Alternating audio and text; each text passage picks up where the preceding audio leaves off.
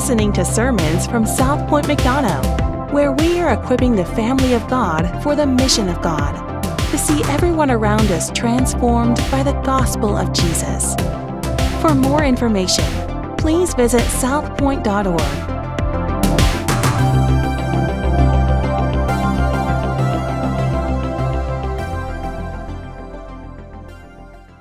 This past week, I took my family down to Jacksonville, and we went to the Dude Perfect show. Any kids familiar with Dude Perfect?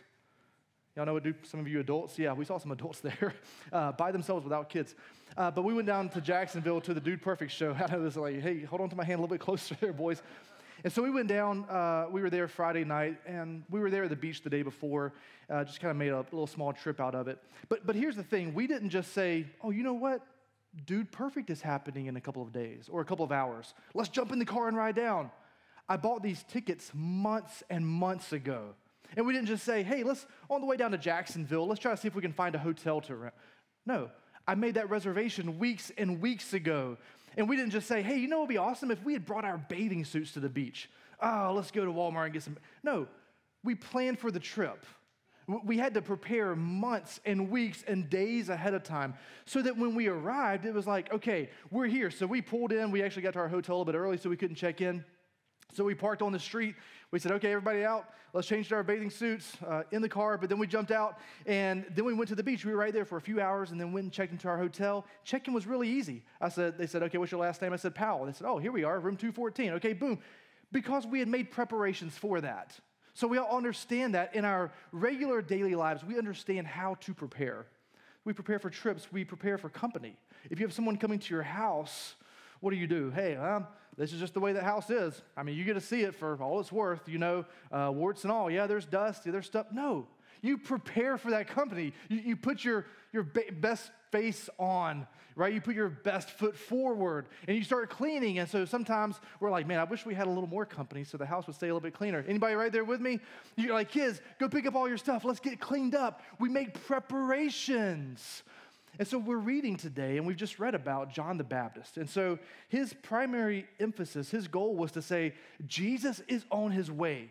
Prepare the way for Jesus, because Jesus is the Son of God, and he is the only Savior. John wasn't about himself. He's pointing the entire time to Jesus. And so here's what I want us to hear this morning.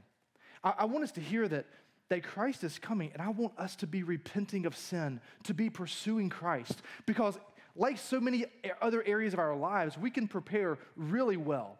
We can prepare for lunch today. We can prepare for this next week that's coming up. We can prepare for a trip. We can prepare for our kids' future. We can prepare for a job. But are we preparing for things of eternal consequence? Are we even considering that most days? Are we considering that most parts of the day? Or is it just, here's what's next? Because we prepare for what is most important to us. And so we're going to see here in John chapter 3 what John is preparing for.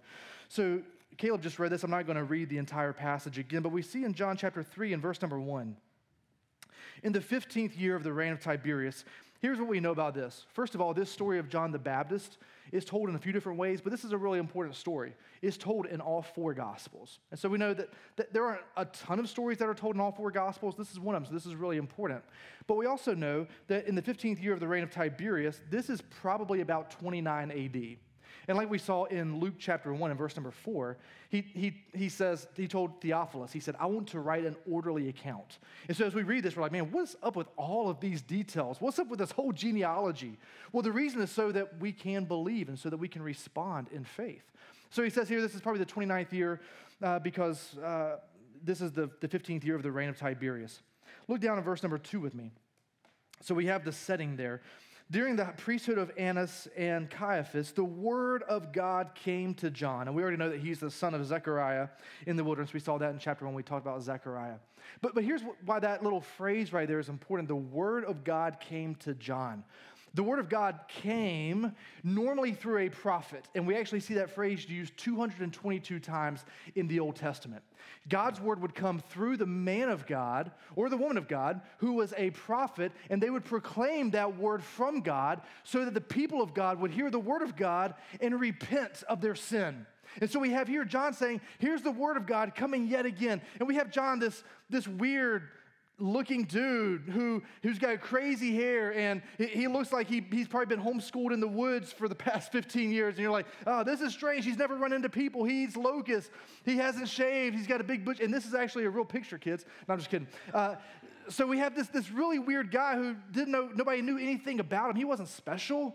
He didn't have this great story, but all of a sudden he starts preaching. The word of God comes to John, and next thing you know, he's number one on Spotify. He's number one on iTunes. People have his face on their T-shirts. He reaches some level of popularity because the word of God was coming through John. Now, the word of God we see it right here as he begins preaching. He calls for repentance. Here's the beautiful thing about the word of God. You're like, man, I hate to hear about repentance. This sounds like, big, tent church revival. Repent, turn or burn, that kind of thing. But here's why the word of God coming to John is important. Is because God had not spoken to his people in almost 500 years.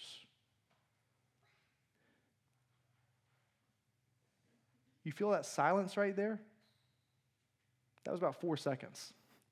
Imagine over 400 years of silence from God. But then the word of God comes. This is what we call grace. God doesn't have to speak to us. He doesn't have to speak through John. But he does because he is a gracious God. The grace of God, grace means unmerited favor. For the kids in the room, grace is getting to eat dessert when you didn't eat your dinner. Right here, the word of God coming to John is grace. This is dessert without eating dinner. That's also not a recommendation, okay? So we have the word of God coming to John. Here's what he says, verse number 3. And he went into all the region around the Jordan proclaiming a baptism of what? A baptism of repentance. That word repentance right there, the word in the Greek is actually metanoia. Everybody say metanoia. Pretty good.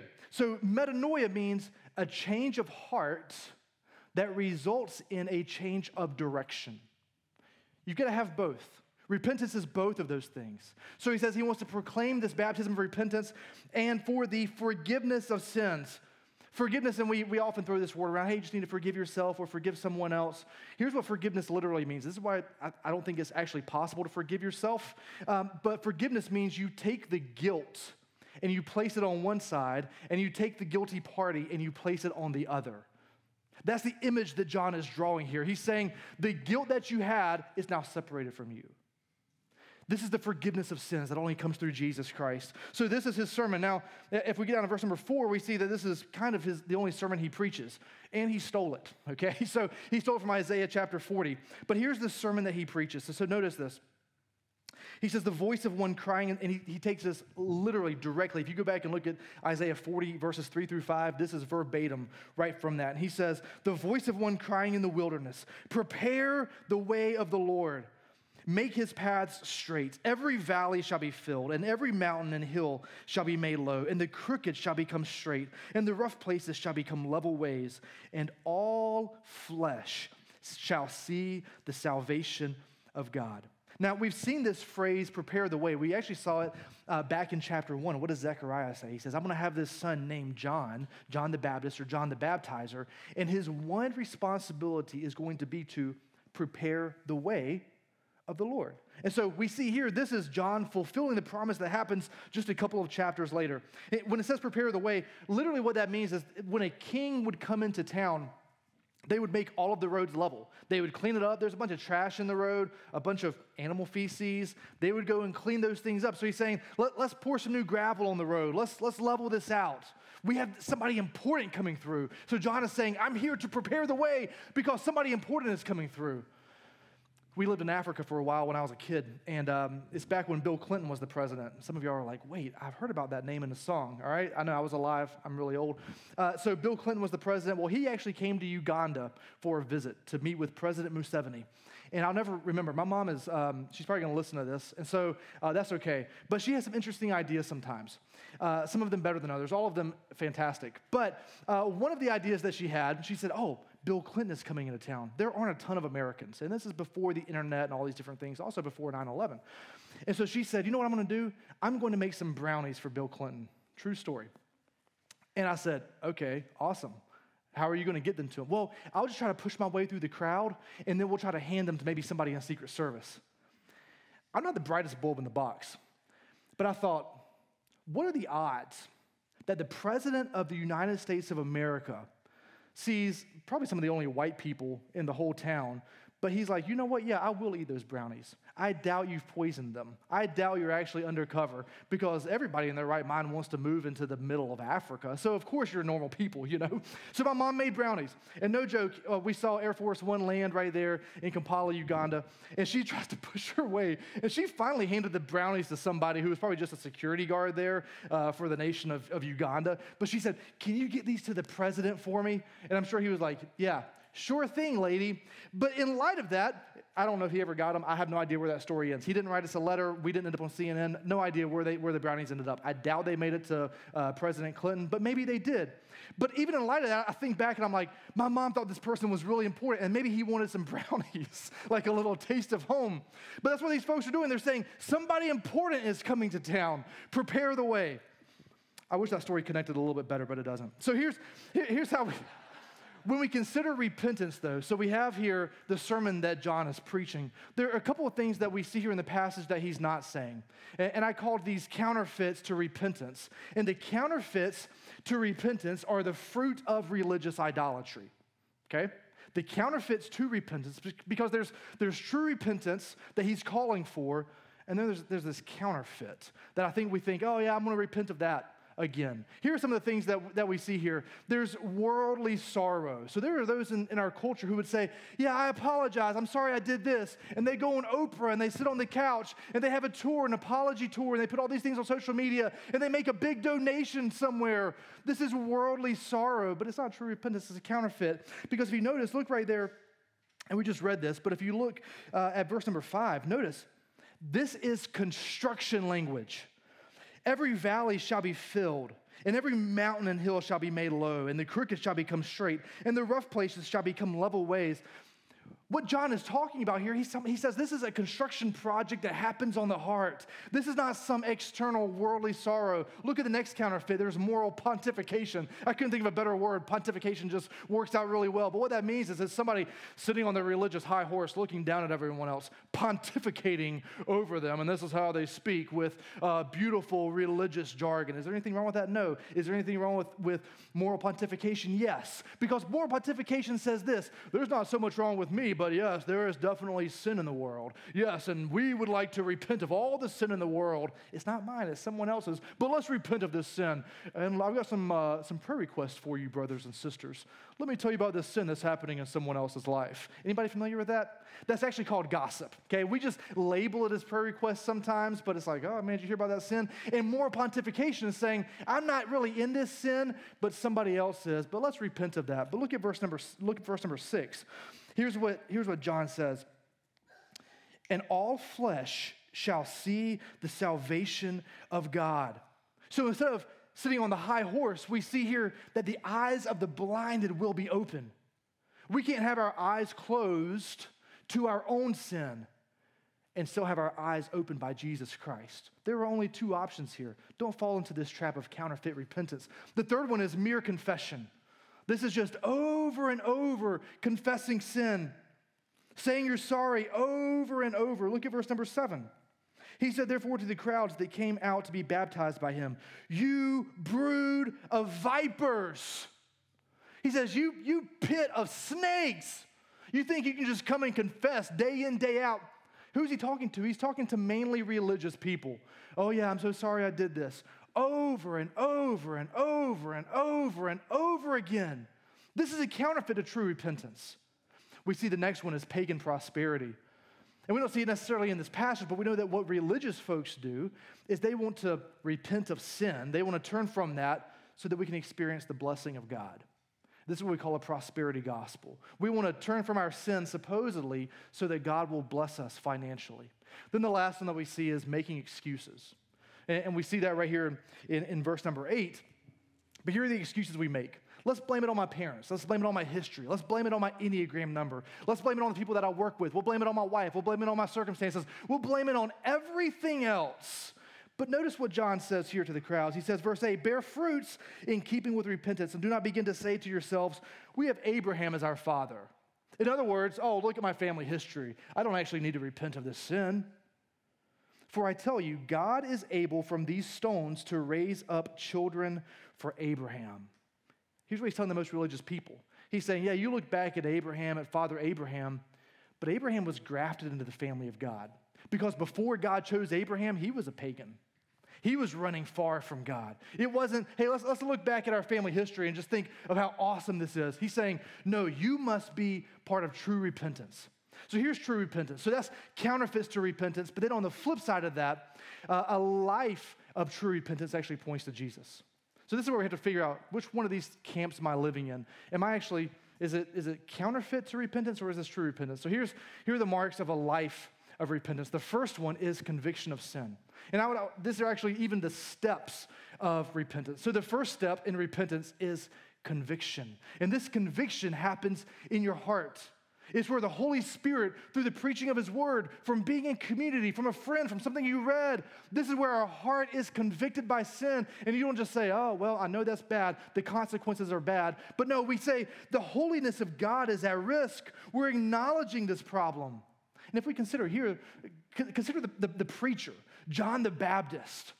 Most of the times we are more concerned with the politeness of the preacher than the condemnation of our souls.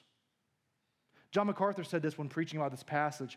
He said, hard truths make soft people. And we have so many in our culture today, friends, where we're like, I want something a little more palatable. I want that truth to be a little bit softer. But can I tell you that soft truth does not bring about conviction, and it makes for hard people. So the first step is conviction. I've got to change this.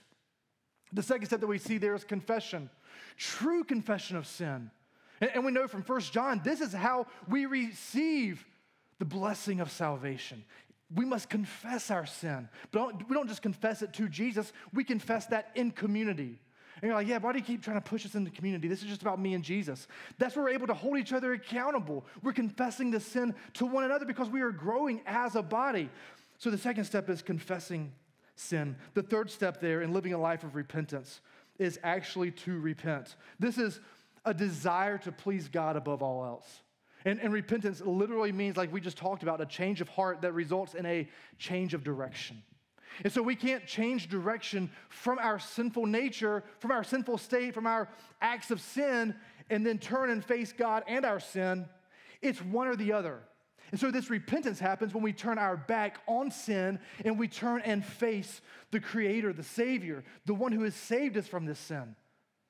We can't look at both of these things. It can't be like 10 and 2 or 9 and 3 or whatever they teach now. I played basketball growing up, and so it was keep the ball in the defender and keep them both here. We don't play defense that way against sin. We have to turn our back on sin so that we can face God and bring all glory to Him. The last one there is resolution. We must be resolved, which is interesting because Martin Luther, at the very top of the 95 Theses that he tacked onto the door there in Wittenberg, he said, all of life is repentance. All of life is repentance. And then he said, let us be resolved for the sake of change. And we look at the Protestant Reformation and we think it's a Protestant rebellion. It wasn't a Protestant rebellion. They weren't like, hey, we're anti-church. He says, let's reform the church. Let's repent of sin and let's have a church that is changed, that is transformed by the gospel of Jesus Christ. We must be resolved. It results in action. We're not to live like hermits. We don't remove ourselves from the culture, but we live different lives in the same culture. That's repentance, and we're constantly repenting of sin day in, day out. Notice here, look right down there at the bottom of that. As he's preaching this, notice who is bearing the good fruits. If you look at verse number 12, he says, tax collectors also came to be baptized and said to him, teacher, what shall we do? And then he looks down at verse number 14, he says, soldiers also asked him. Now, tax collectors and soldiers, are they the best friends in the world of most people? No. Folks didn't like them. But what we see here, they're not known for their piety. But John says, he's got them in the audience. He's like, here's how I want you to live differently. The kingdom of God is going to come through unlikely sources. May it be us. May we not be counterfeit. Then we get to verse number 15.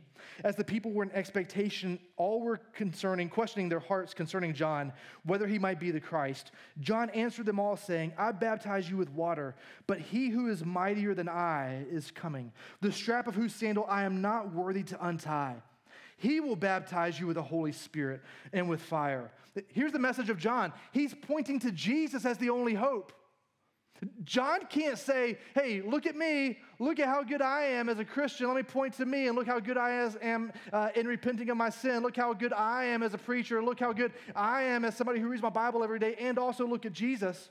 He's saying, no, just look at Jesus. We're all running toward him together. We're pursuing him together. We're pointing to Jesus. We see here he didn't want to untie the strap of Jesus' sandal. He says, I'm not worthy of that. Sandals were nasty. Unlike some interesting people today who wear socks with sandals, people in this day did not wear socks with sandals. It was just sandals, and they were just nasty, and they were just there. And as you're walking on these dirty, dusty, feces-infested roads, you would get somewhere, and you want to take your shoes off. And John's saying, I'm not even worthy to do that. A job that's reserved for slaves. He says, I'm not even worthy to untie the sandals of Jesus' feet. And then look at verse number 17. He says, his winnowing fork is in his hand to clear his threshing floor and to gather the wheat into his barn. But the chaff he will burn with unquenchable fire. Now, there's a dichotomy. There's two options here that he sets up. And he also said this back in verse number 9. He talks about he's laying an axe to the root of the tree.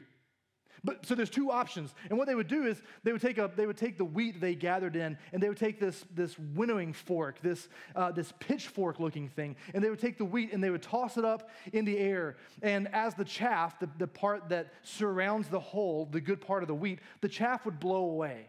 It was not good for anything. Chaff was not good for anything at all. But then the wheat, the good stuff, would fall back to the ground. And as it would blow away, sometimes it would collect in another pile. And he says here, you're either wheat or you're chaff. You're either useful or you're not. You're either in Christ or you're not. You've either been baptized simply with water or you've been baptized with the Holy Spirit and you are in him. You have been forgiven or you have not been forgiven. Your soul is at rest for all time or it's going to be in constant turmoil until you die. He says those are the options. He's sitting here making a comparison. He's saying, here's the contrast. Which one are you? How are you living your life? If you were to look at my yard, because I do almost every day, and it looks mostly green. It looks pretty decent, but once it gets kind of long like it is now and a little bit higher than it should be, you're like, ooh, yeah, that's green, but that's just weeds. I'm like, yeah, that's why I keep it short. Because it looks like grass, it looks beautiful and lush, but it's not a golf course. It's not beautiful Bermuda grass that's just so long and you want to go run through it. Only when we keep it low. So sometimes in our lives, we look really good. You look real good. And you're like, yeah, my life is made up of repentance. But it's primarily the counterfeit kind. But as long as nobody knows that I'm okay. You see, it's difficult to tell the wheat from the chaff until Jesus Christ comes and he separates those two out. And so I would plead with you this morning, don't just look good, because you can look good but be completely useless. You can look good if nobody really questions things about you, but in reality, you're just a weed. Only you know that. You can put on a great face. John says here, you must be baptized with the Holy Spirit. Verse number 18, here's the good news for us.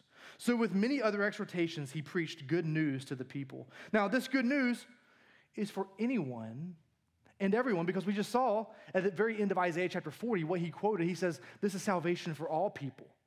And so you're like, okay, well, I just got to make sure.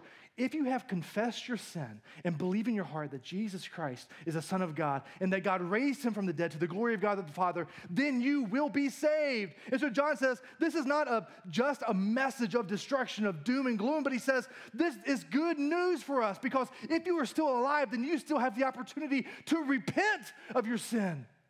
And you're like, man, why is John so fired up here? Why does he eventually get beheaded? Why are you up here sweating in a jacket? It's because your sin is what separates you from God. And just like John, I want us to be a people who are repenting, turning from that and turning to the face of God. Your soul is at stake. It's not too late. Notice what happens to him as a result. In verse 19, Herod hears about this. Herod the Tetrarch, which means he's responsible for 1/4 of the kingdom, who had been reproved by him for Herodias, his brother's wife. He basically took his brother's wife and he was like, hey, you know what? You can be my wife too. Let's do that. So some jacked up, Alabama stuff. For his brother's wife and all the evil things that Herod had done. Adding this to them all, that he locked up John in prison. So we see here, this message of news, of good news and hope, is not received by all. Those often who are in power do not like this news of hope. So we see here that John is tortured. He's eventually killed for this message. Then we get down to verse number 21. And we have to ask ourselves, if Jesus wasn't baptized for himself, because he wasn't, if Jesus wasn't baptized for himself, why was Jesus baptized at all? Jesus was baptized, and you can read a bunch of different theologians, and there's a bunch of different answers, and here's what we know, is that Jesus was baptized primarily to identify with us. Jesus was baptized to identify with us. Look at verse number 21. Now, when all the people who were baptized, and when Jesus also had been baptized and was praying, the heavens opened. Now, notice here the Trinity. The Trinity shows up. We've got God in Jesus, the Son form, already here. And the Holy Spirit, second person of the Trinity, descended on him in bodily form like a dove. And a voice came from heaven. Here's the third member, the Father, who says, "You are my beloved Son. With you I am well pleased." Maybe you heard the doctrine of modalism, where God takes different forms at different times. This right here is one of at least 3 passages in the New Testament where the Trinity shows up in physical, tangible form. And when God takes on a physical form and reveals himself right here through a dove, we call this a theophany. Everybody say theophany. Okay, we can literally see the presence of God in a different form. And so we have here the Trinity. We see the Trinity a couple of other times. We see him at the Mount of Transfiguration, and then we see the Trinity on the way to the cross. So this is one of those very few times, a transformative moment in the life and ministry of Jesus. Where else, maybe some of the kids know this, where's one of the first places that we see a dove? And we actually see this in the genealogy of Jesus that we read in just a few minutes. But the story there, the guy who released a dove, what's that guy's name? Noah. Yeah. We see Noah who releases a dove. So this dove is a marker of a new world. It's a marker of hope. So the Holy Spirit here descends on Jesus like a dove. We see here the Father who speaks. And a king would impart power, would impart authority, would impart wisdom, would impart riches and inheritance on his son. We see here the Father saying, yeah, this is my son. We share this identity. In him I am well pleased. And some folks, I see these videos on Facebook, and people are like, yeah, but Jesus wasn't fully God. It never says that he was. No, here, the Father, God the Father says, that is my son. And we know that Jesus claimed that authority and that deity. That's why he was eventually put to death. So we have the Trinity showing up here. We get down in verse number 23. Jesus, when he began his ministry, was about 30 years of age. And then he goes through this whole genealogy. Now, does Jesus' baptism happen before or after his ministry began? It happens before, right? We see him baptized, and the very next verse we see that Jesus' ministry began. Here's why that's important to us. Christ's identity was not based on his work. Christ's identity was not based on what he did. It's based on who he was. He was the only true Son of God. And as a result of that, his ministry looked the way that it did. Here's why that's good news for us this morning. Whether you're a plumber or a teacher or a salesman or a stay-at-home mom or a forever college student, whatever you are, your identity is not wrapped up in that. Your identity is in Christ alone, because of the life that Jesus lived. And in the same way that the Father here approves of the Son, the Father approves of you. Not because of the work that you do, but because of the work that Jesus did. Because of Jesus' finished work on your behalf. That's good news of hope for us this morning. if you look here at these verses, we have, I think it's 76 names. 38 of these names we never hear anybody else. And you're like, how are you going to break this down? I'm not really. Here's what I think about when I think about this. I think about it's a bunch of Star Wars or Star Trek names. I've never seen those things, but I've seen Lord of the Rings. And so this is what I think of is like all these bunch of random people with these crazy names. And I'm like, okay, that's the image that comes to my mind. All these people are important. But here's what I want us to see.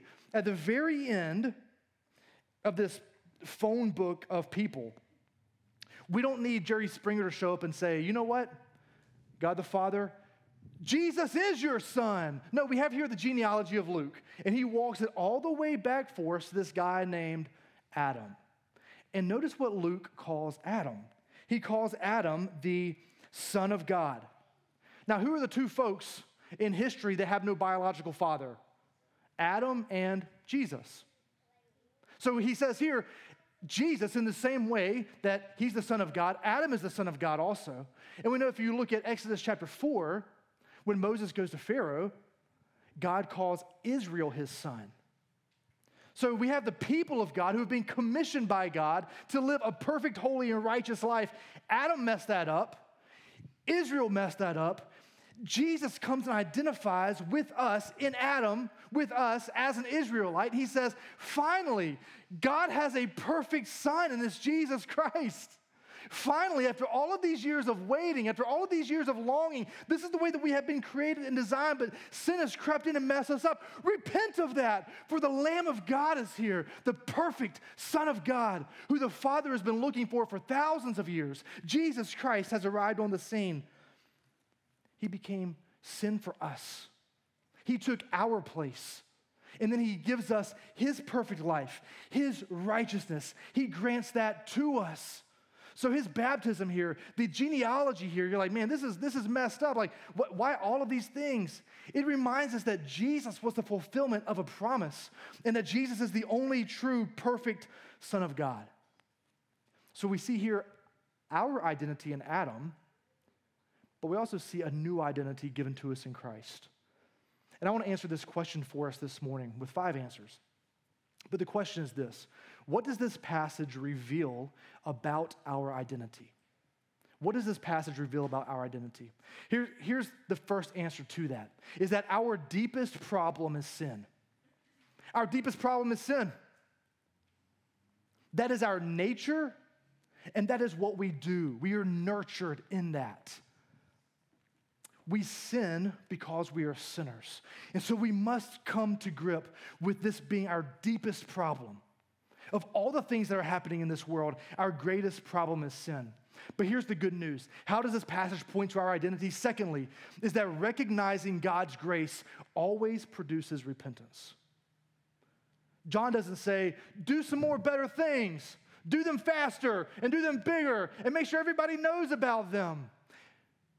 Let me tell you all these bad things that you're doing. Repent of those things. Boom, boom, boom. It's the kindness of God that leads to repentance. It's an abuse of grace when we say, you know what, I'm going to sin even more so that we can get more grace. That sounds real familiar, right? Kind of like Romans chapter 6. We don't keep on sinning so that we can keep experiencing more grace. We've experienced the grace of God. We've received a new identity. This identity that we have received is not the end point of salvation, it's the beginning point of salvation. And when we receive that new identity, what flows from that is community, is mission, it's obedience. We look at the grace of God and we respond to that in repentance. But not only do we recognize God's grace, but relying on the Spirit's power always brings new life and growth. We can do a lot of stuff to fix up the outside. We can do a lot of things to make ourselves look really good. But it is only through the Spirit's power that we can experience regeneration, that we can experience sanctification, being made holy. It's only through the Spirit's power that He gives us gifts to use for His body and for the sake of the lost around us. It's only through the Spirit's power that we can be equipped for ministry, all of us, no matter our vocation. It's only through the Spirit's empowerment that we can be sent and used for the glory of God. So rely on the Spirit's power. The fourth thing that we see this morning when we look at our identity is I would encourage y'all, friends, I would encourage us as a church to be ready for Christ's imminent return. To be ready. And we've seen right here so far in the first 3 chapters of Luke, there's always a remnant of God's people who are anticipating the coming Messiah. We've seen these folks with Joseph and Mary, with Elizabeth and Zechariah, with Simeon and Anna. And we see here John the Baptist saying, prepare the way. There's always a remnant of God's people. May we be a remnant of God's people in the midst of a culture that cares only for themselves, that we'd be a haven for other believers, that we'd be a light for the lost, saying repent and turn, and that we as a church would be a welcoming party when Christ comes again. I would ask you, since today is family worship, are you preparing the way of the hearts of your children? Are you preparing the way for Christ? Or are you offering them the satisfaction that the world offers? Are you putting in front of them a life of obedience, a life of sacrifice, a life of repentance, a life of true joy and eternal satisfaction? Or are you putting in front of them better grades and a successful career and a great retirement and another trip next week and a bigger house and a nicer TV and a pool and something nice to drive and private school? Are you putting all these things in front of them as the ultimate thing? Is there anything wrong with those? Absolutely not. But when a good thing becomes a God thing, that means it's a bad thing. Are you about building his kingdom or building yours? Because sometimes as we look at this genealogy, what we're called to is to be faithful. We're called to faithfulness. And oftentimes, that is the greatest gift that you can provide your kids. So are we being faithful and saying, this is what it looks like to pursue Jesus above all else? Here's the last truth about our identity that we see this morning, and this is probably the best one. This is really good news. We are not perfect like Jesus, but God chooses to look at us that way. Now, we as a culture, we figure out the best way to contort our identity and to frame our identity and to be the best version of ourselves and to find happiness for ourselves. And when someone else looks at us and they're like, I don't know if that looks good on you. I don't know if you should be doing, oh, you know what? I'm going to change. I'm going to change what I do. I'm going to change the way that I look. Because we're seeking the approval of so many folks around us. When the creator of the universe has said, I approve of you. I love you. You don't have to create your own identity. I've given you a brand new identity. You don't have to find satisfaction for yourself, in the things that this world has to offer. We can find our satisfaction and identity in Christ. And we see here this genealogy, we have this comparison between Adam and Jesus. We have Adam where we're often trying to find our own identity just like him. Did God really say that? Don't you want to know the difference between good and evil? Don't you want to be just like God? We have Jesus who says, I am God, and I want to redeem you. I want to offer you true hope if you will repent. Turn from being that old man. I'm the new Adam. I'm the second Adam. I'm a better Adam. I'm the Son of God. You see, in Adam, God looks at us and we are sinful. We are full of sin, but in Christ, we can be sinless. Because of Adam, we only inherit guilt, but in Christ we receive forgiveness. In Adam there is condemnation, but in Christ there is salvation. In Adam our future is only death, but in Christ we have eternal, lasting life. Of all the things that Adam messed up, Jesus was the perfect fulfillment of all those things. In Adam we are born, but in Christ we are born again. And so I would plead with you this morning to repent, to fix your eyes only on Christ, who is the author and the finisher of our faith. We see here that John the Baptist said he was unworthy to untie even the sandals of Jesus. But as Christ was going to the cross, what did Jesus do for his followers? He washed their feet. He didn't just untie their sandals, a position reserved for slaves, for the lowest in society, but he went in and washed their feet. with the greatest of humility, he says, I want to serve even the least. The only way for us to respond in true repentance is with humility. This passage is not just about them. In this passage, we're not Jesus. In this passage, we're not John the Baptist. In this passage, we are the least. And so I would plead with you as we celebrate this meal called communion, because right after Jesus washed the feet of the disciples, what did he do? He said, I'm going to die for you. My body is going to be broken for you. My blood is going to be shed for you, so that when the Father sees you, he doesn't see you, he sees me, my finished work. He says, so humble yourself. Repent. Repent today. Repent of the bad things. Repent of the good things. Many of us are like, yeah, but you don't understand what I've done. You don't understand the grace of God. It goes further than your sin. And some of you are like, I don't think you understand how good I am. I don't think you understand how little I really need the grace that we have in Christ. And I would say, your sins are much worse than you know. Fall upon his mercy. That is the only place to find hope this morning. So as we partake of this meal, this is a reminder for us of humility. This is a reminder of Christ's sacrifice for us. This is a reminder of the way that we are supposed to live, humbly submitting all of things, all of life to Christ. And so there is something that is taking the place of Jesus Christ in your life. As we partake of this morning, repent of that yet again.